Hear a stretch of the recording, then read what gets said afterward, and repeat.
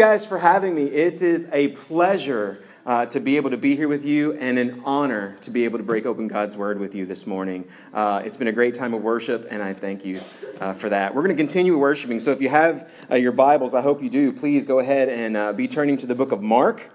Book of Mark chapter 9 is where we're going to be. And as you're going there, I thought I would share with you the text that I got from your pastor letting me know exactly how this thing should play out.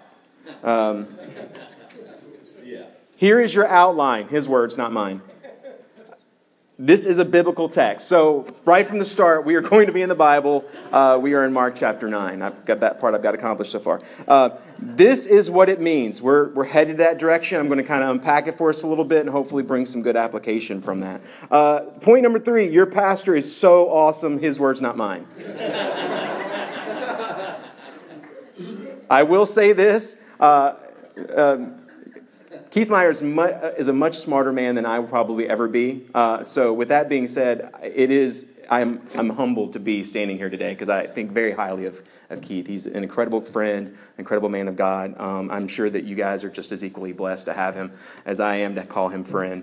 Then it says, tell him a little bit about your church plant, which I'm going to hopefully do at the end, but I'm not going to make it part of the message because I don't want to mess up perhaps what God might be doing with someone by going straight into, okay, now forget all the Bible stuff and let me talk to you about Baltimore. So I'm going to kind of wrap up the message, give you guys an opportunity if you feel led to respond in some way to do so, and then I'm going to jump up and just share a couple of minutes about where God's calling me and Adam Mutasib. And then lastly it says, Jesus is good, his word is true, trust him and follow him, and hopefully by the end I will have done that and directed you to Jesus. So with that being said, we are in the Gospel of Mark, chapter 9. We're beginning with verse 2. It's probably a really, really familiar passage to most of you guys, but stay with me because I think there's something to be learned. It says in verse 2, and after 6 days, Jesus took with him Peter and James and John and led them up a high mountain by themselves, and he was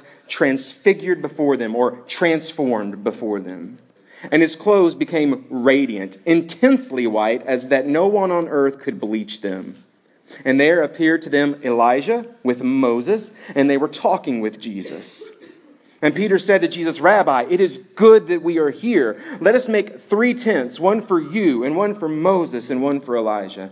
For he did not know what to say, for they were terrified. I love it when the Bible gives you a glimpse into somebody like that. Verse 6, really, he's just like spitting out at the mouth because he's so scared he doesn't know what to say. Verse 7. And a cloud overshadowed them, and a voice came out of the cloud. This is my beloved son, listen to him. And suddenly, looking around, they no longer saw anyone with them but Jesus only. And as they were coming down the mountain, he charged them to tell no one what they had seen until the Son of Man had risen from the dead. And so they kept the matter to themselves, asking what this rising from the dead might have meant. Pray with me. Father God, we gather today to make much of you, to glorify you.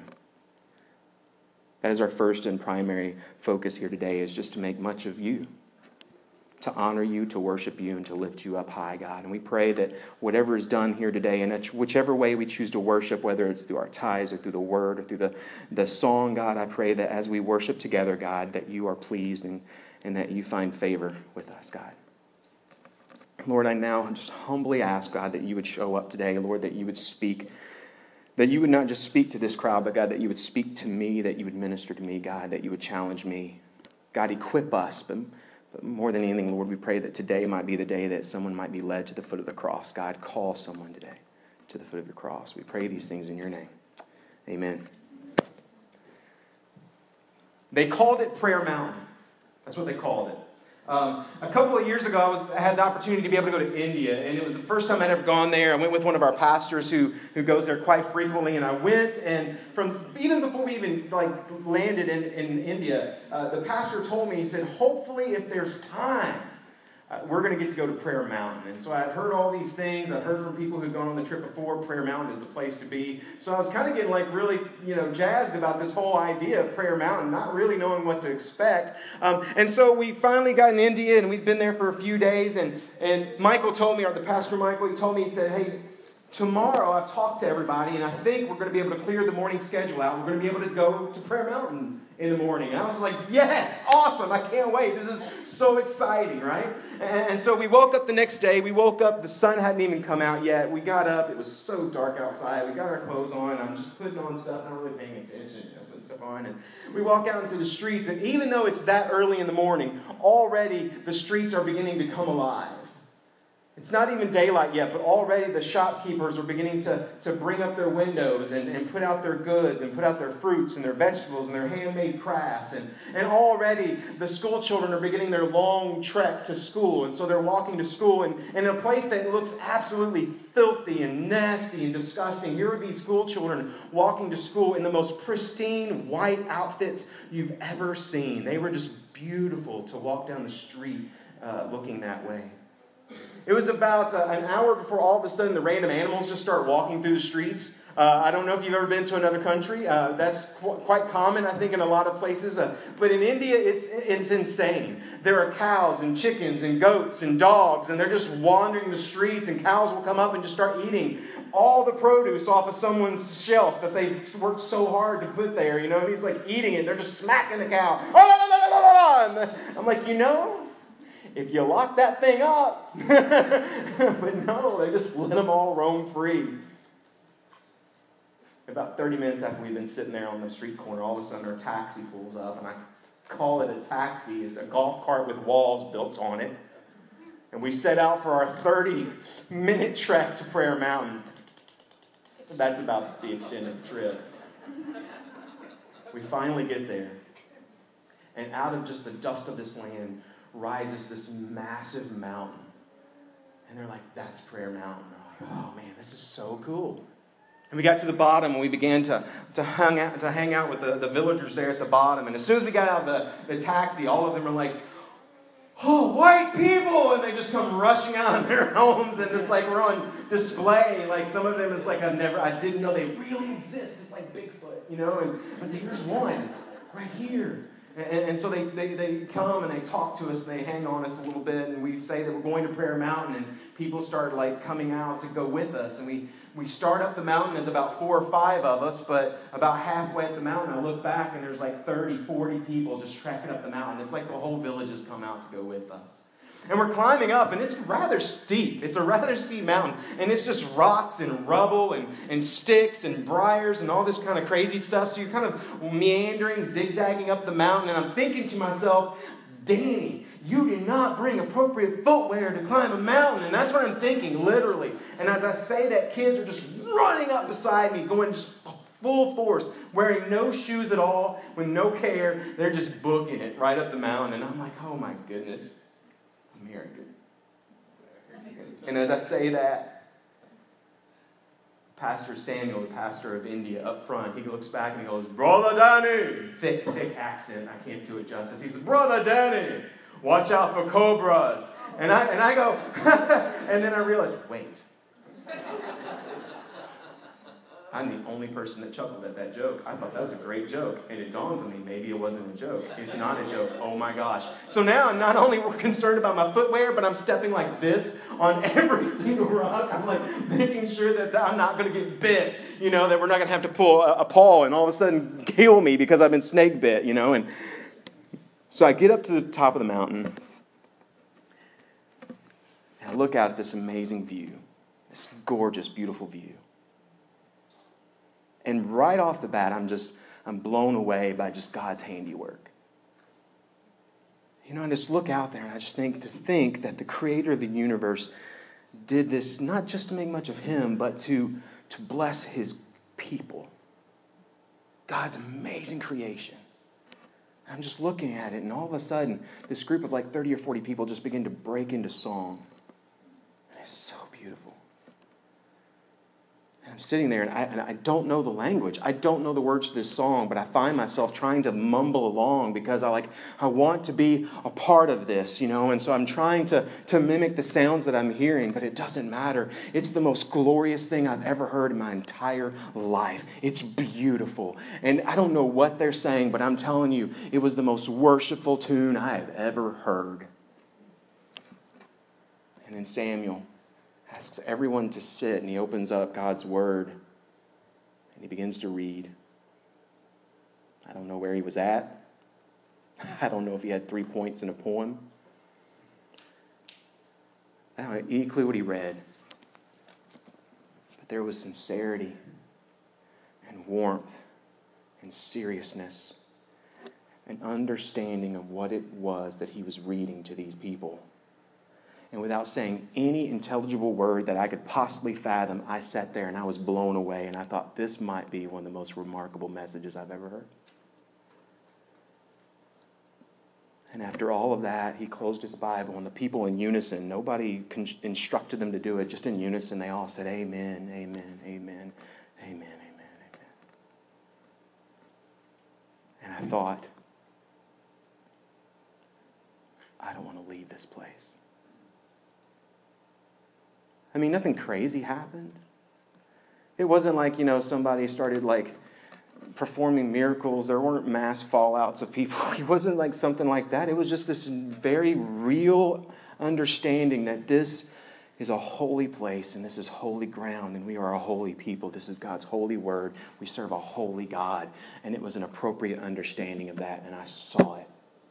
And God was manifest and real and moving and present in that group of people.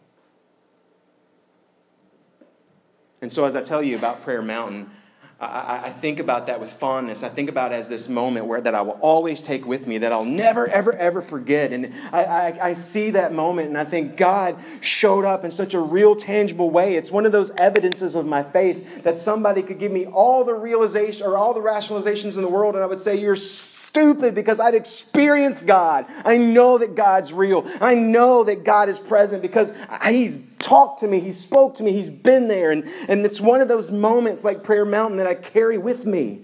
Amen. You can't trick me anything. I know it, that He is real. But even after all of that, I read this and I think to myself, I have no idea what I'm talking about. I can't fathom this. I mean, we could have stayed up there on Prayer Mountain for the whole rest of the livelong day. And I can't fathom what it must have been like to be Peter, James, and John, to have walked up on this mountain and been there with their Jesus, with their rabbi, with their master, and to see him all of a sudden in a twinkling of an eye, caught up in all of his glory, transformed.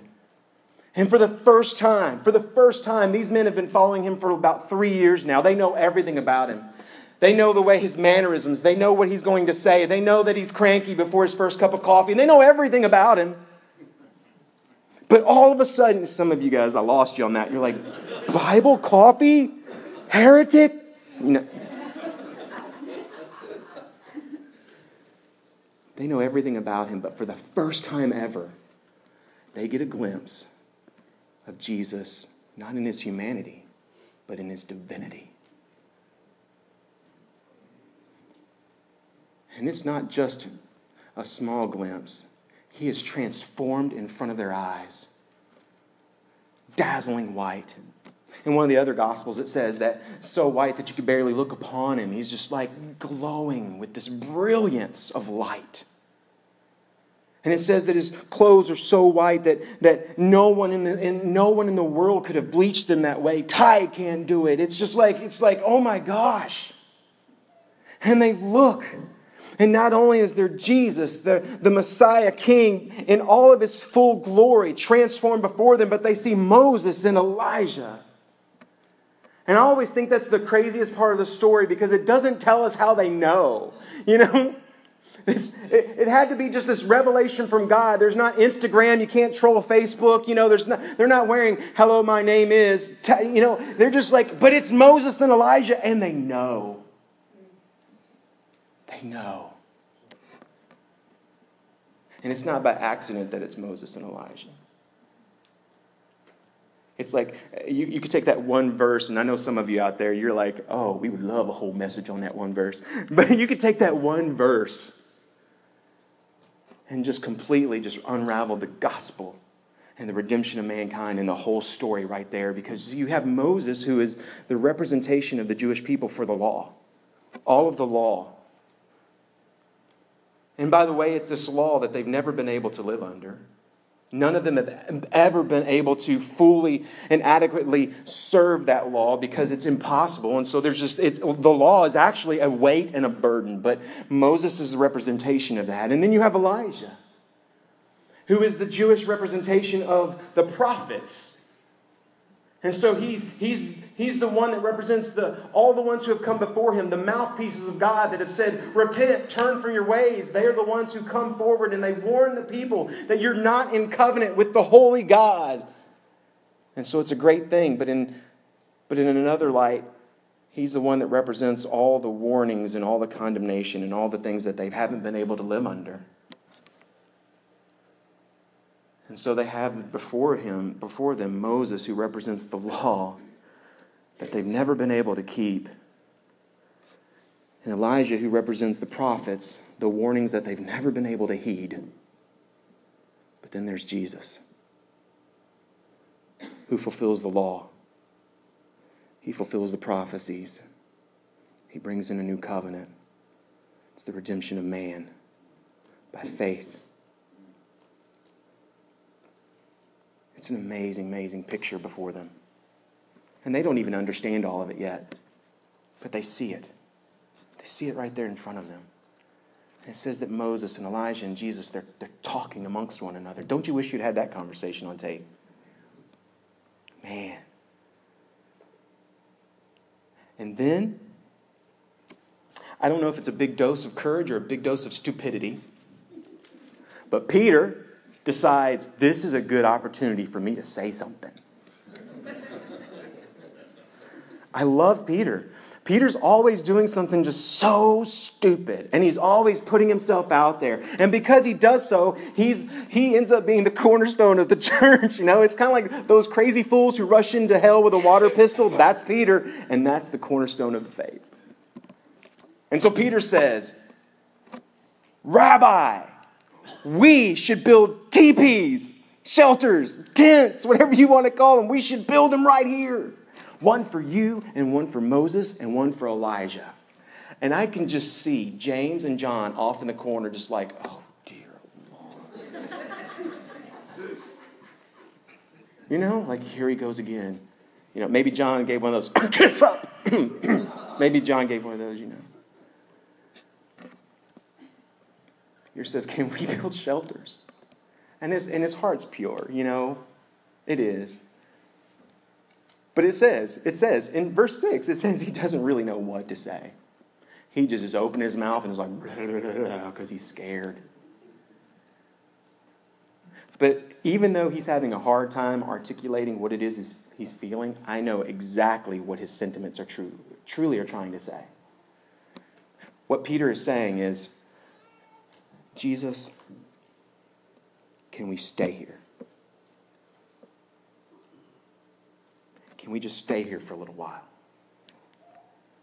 Is there really any rush? Can we please just stick around? There's no reason for us to go anywhere. We could stay up here. I will build shelters. I will build shelters for each and every one of you so that your presence can just remain and we can stay and we can continue just to sit and bask in your glory and to listen to the conversation. And do we really have to go anywhere?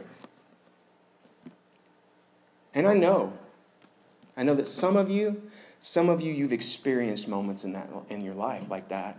It's not by accident that they're on a mountain, and it's not by accident that those experiences are often called spiritual mountaintop experiences. Because when you're on them, you don't want to come down.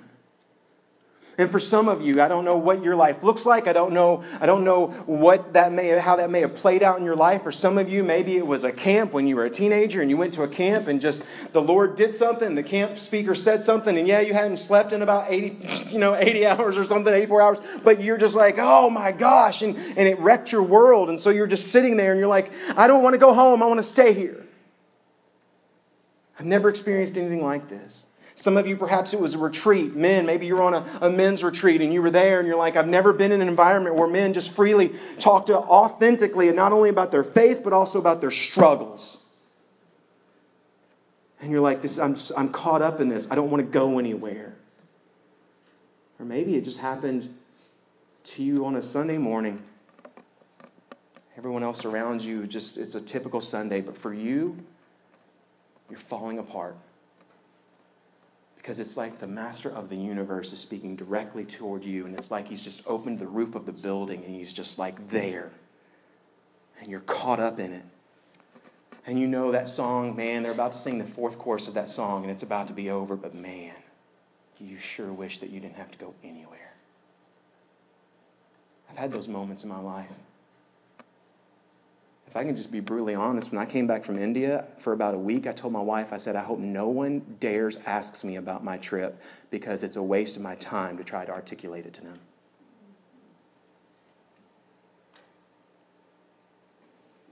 It was a long time before I had the ability to say it was a good trip. And so maybe you've been there. Heck, maybe some of you've experienced it just recently. A mountaintop experience. And I think the reasons that we don't want to come off of those mountains too quickly is because, well, kind of three things. I think, first of all, I think that we're scared. I think we're scared because we are coming back where we're walking back into the same life that we have. And we know that it's going to be difficult. And so we walk into a world where we have the same problems, the same parents, the same marriage, the same job, the same boss. God forbid, for some of us, the same church. And we walk, some of you are laughing. That's wrong. So you walk back and you're just like, I'm afraid that if I get back in that world, that this will all be over. And I'll just forget this. And it will be gone, and I won't be able to recall it. And I'm just going to find myself doing the same things over and over again. And all these confessions that I've made to the Lord and all these commitments I've made to the Lord on the mountaintop, I'm afraid that they're just going to go to the wayside, and I'm just going to become normal, boring, sinful, old, mediocre me again. Sometimes we don't want to leave the mountaintop because we're confused. And we're just like, I don't know how to fully process what it is I've experienced.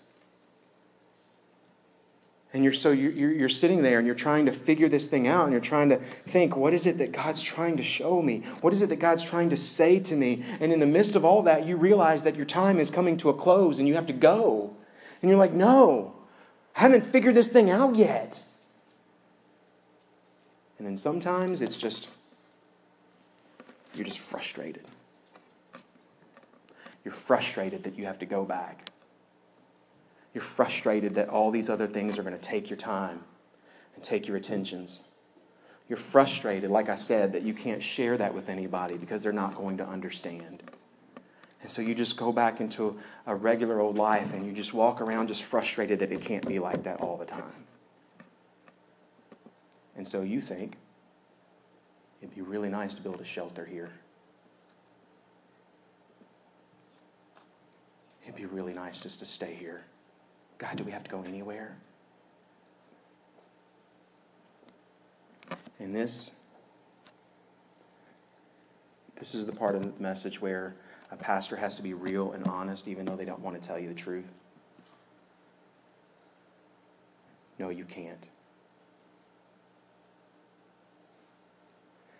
Not just no, you can't, but you're not supposed to.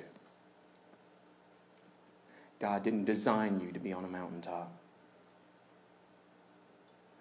God didn't save you and redeem you to be on a mountaintop. God didn't bring His church into this world to stay on a mountaintop. And I'm telling you, I've been a minister for a long time. I know I look like I'm like 15 or 16, but hear me out. My wife's in the back. She's like, you're such an idiot. I've been in ministry for a while. And I'm telling you, the longer that I'm in ministry, the more that I see the divide between the lost and the church get wider and wider and wider and wider. And it's like we tell people that there's good news, but we won't walk down the mountain to meet them where they are. We expect them to climb up. We expect them to get the right footwear on, watch out for cobras, make sure you don't slip and fall, and make your way up here, because when you get up here, it's going to be amazing. And so we stay on the mountain. And we don't build just like shelters on the mountain, guys. I'm telling you, if you looked around, we build monuments on the mountaintops. And we expect that somehow the rest of the world are just going to find their way up there. And it's not just me saying this. Because at the end of the day, Peter's asked for shelters on a mountaintop. But at the end of the day, 4 men went up a mountain and 4 men came down. There were no shelters built that day. And at the end of my experience on Prayer Mountain, at the end of that day, the same 30 and 40 people who worshiped the Lord together came back down the mountain. And I will tell you this. There is a world that is longing for, dying for, the church to get off the mountain. Come on. They are longing for you to not just make your way back into the valley, but run to the valley. Run into the valley. And you take what it is that God did for you on the mountaintop. You take whatever it is you experience, and that becomes your story. That becomes your song. That becomes your testimony. And so you run into the valley and you take that with you. And in those moments when life gets hard and difficult, because if a preacher doesn't tell you that Christian life is hard, he's lying to you. When your life gets hard and difficult and struggle comes and it's hard to keep your faith, it's hard to remain strong, you take that and you remember it and you say, but God is good. And God is amazing and God is faithful and God provides and God is sovereign because I've been to the mountaintop and it will get me through this valley. And so you take the mountain to the valley. And you take the word to the valley. It says at the tail end of this passage, and we didn't read this part, but it says this. It says in verse 15, and as soon as all the people saw Jesus, they were overwhelmed with wonder, and they ran to greet him. I'm going to leave you with this, and we're going to have a moment, and then I'll come back up and share just real briefly about my Baltimore story. But here's the thing. If Jesus had stayed on the mountain, there'd have been no cross. If Jesus had stayed on the mountain, there'd have been no salvation. There'd be no hope. If Jesus had stayed on the mountain, there'd be no resurrection. Our story that we carry, gone. It is only because Jesus was faithful to go to the valley that you're sitting here.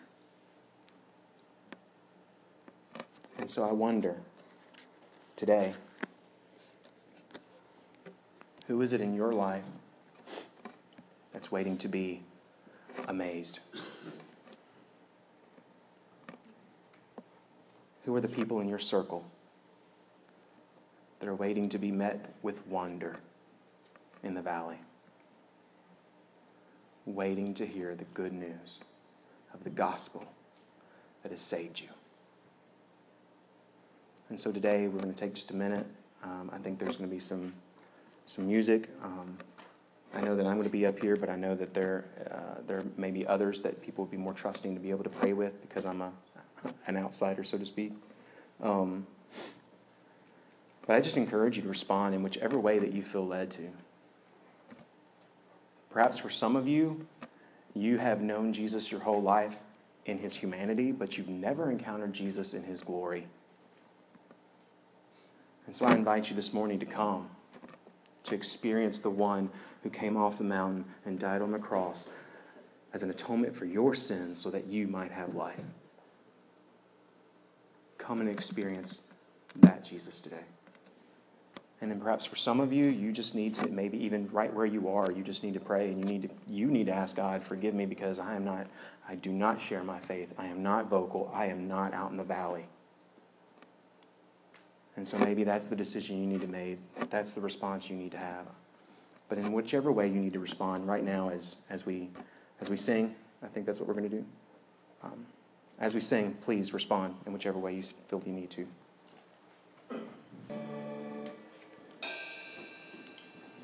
I am supposed to come up now, right? Yeah. We've had the message. I'm not going to take much more of your time, but I do want to share with you a little bit about what God has been doing in my life, in the life of my family, life of our church. I guess maybe 6 years ago or so, there was a young man that came up through Allen Memorial Student Ministry by the name of Adam Mutasib. Some of you might know Adam. He was a nominal Christian. He would tell you that really he was probably not a Christian at all, although he believed in the Lord and had confessed at one time his faith in the Lord. But in the midst of just our time together, in the midst of being a part of our group, he surrendered to Christ in a very powerful way, like one of those like crazy radical conversions. And immediately the seeds of ministry were planted in this young man, and he began to ask for opportunities in our group to be able to share. I allowed him every opportunity, and he began to do some preaching. He began to go to other churches and share. He began a ministry on the campus of SU. Called 121 Ministries, and I know Pastor Keith and myself were very much a part of that, trying to help bring some supervision to that and to allow ourselves to come and to speak with them. But in the course of that, God began to do a mighty work in Adam. Adam thought that maybe God was calling him to go to seminary. But he decided to take a position at Oak Ridge Baptist Church. He was there for a little while. Perhaps maybe some of you guys know him from there. He was there for about a year. And then he just realized that I'm kind of running from what God's calling me to do. I'm supposed to go to seminary. I'm supposed to follow and pursue this because God's calling me to be a pastor. That was about 4 years ago. And then over the course of those 4 years, I know because Adam and I are very, very close and have a strong bond that he felt God would be calling him to plant a church.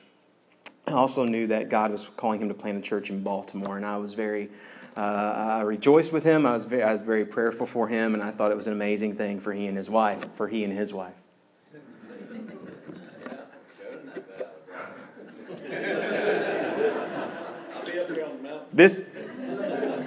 Let me tell you about my valley. So Adam and Sherry came to visit with my wife and I. We had pie, or as we down south like to call it, we had pie. And we had pie and coffee. And at the end of it, he said, "Hey, I want to talk to you guys about something." And I knew where this was going. I was like, "You can't trick me." My wife says that she was completely blindsided. But he said, "I would really, really like for you guys to prayerfully consider coming to Baltimore with us and planting this church alongside of me and co-pastoring this church with me." And Adam had said those things before, kind of like, "Hey, you should come with us." But this was the first time, like, he just sat across from me, kind of like man to man, minister to minister, and said, "Would you consider this?" And I said, "Because I love you, because I respect you, because we're brothers in Christ, I'm not going to tell you no right now. I'm going to pray about that." Don't ever say you're going to pray about something like that. Not with that attitude. So the next day, my wife and I began to have multiple conversations about the trip. And that first conversation was very interesting because instead of walking away with two people saying no, we walked away with, well, here are some hurdles that would keep us from going, but I see it as something that God could totally do. We began to talk more and pray about it more, and all of a sudden God began to not only remove hurdles, but God began to confirm and change our hearts and give us a burden for Baltimore that we didn't have before. God began to move and to do things to the point to where about a month later we were telling Adam, like, we are 99% on board with this. And he's like, 99%? And we're like, we're coming. And so last November, I shared with my church that I'd be stepping down as the pastor to students and millennials at the church, and I'd be moving forward to the church plant in Baltimore. It's going to be this year. It's going to be in June because Adam is finishing up his senior year at the seminary, so we're waiting for that. And then at the beginning of July, we'll be moving to Baltimore. We're going to be moving into the Canton area. So if you're familiar with Baltimore, Canton is it's only a half square mile, but in that half square mile is 13,000 people. Most of them, the median age is around 25, 26. Most of them are single. Most of them have their first full-time job, career job, and most of them are looking to get married at some point. So we kind of figure that's not only a great place to catch somebody, but it's some place that we kind of had some success with in terms of ministry in the past. So that's where we're headed. These kids have everything they want. It's not one of those pictures that you see on the TV of Baltimore. It's not like this impoverished area. This is an up-and-coming, trendy area of Baltimore, which in some ways I kind of side with Mother Teresa, which means that they are even more lost, because it's hard to notice that you need Jesus when you have everything that you possibly could want. So we're going to minister to them, but I will tell you this.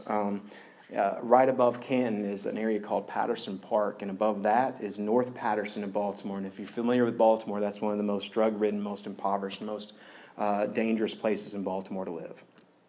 And literally, the thing that divides this place in Baltimore with the fastest growing millennial place in Baltimore is a park. Is a park.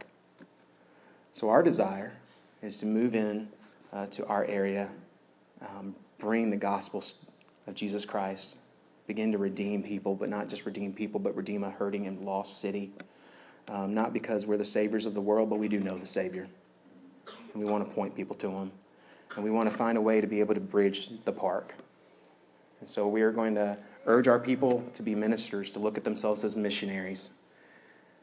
And their role is just to do ordinary, everyday things with gospel intentionality so that we might win some. And so that's what we're doing. If you want some more information about it, if you'd like to know how you might be able to partner with us, same thing you probably have heard 100 times. We need your prayers, we need people, and we need money.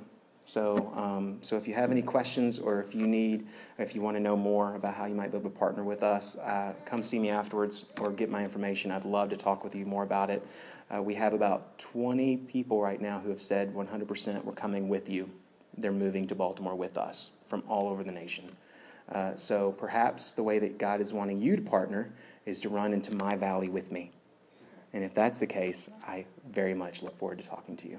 So thank you guys for letting me be with you today. I hope you have a blessed day. Let's pray. Father God, I thank you so much for this day. Not Lord, because of that it's anything more than just a normal Sunday, I guess, but that we have the opportunity to come, and then we have the opportunity to worship and adore you, God, and we have the opportunity to examine your word, Father, and that's enough for me, God, and so I praise you for that. Lord, I thank you for this group of people. I thank you for their pastor. Lord, I pray that you continue just to lead them and bless them and guide them and direct them, God. I pray that you would give them a sincere burden, Lord, for the community that they now find themselves in, God, and for the communities that each and every one of these individuals find themselves in on a daily basis, Lord. I pray that you would use us, God, that you would use us to bring the gospel to the world, Lord. Allow us to be your church, God. Give us the passion and the desire and the boldness to be your church. God, I pray that, whether that's Salisbury or whether that's Baltimore, to the ends of the earth, Lord, use us. And God, we pray that you would go, you would advance. In your name, amen. Thank you, guys.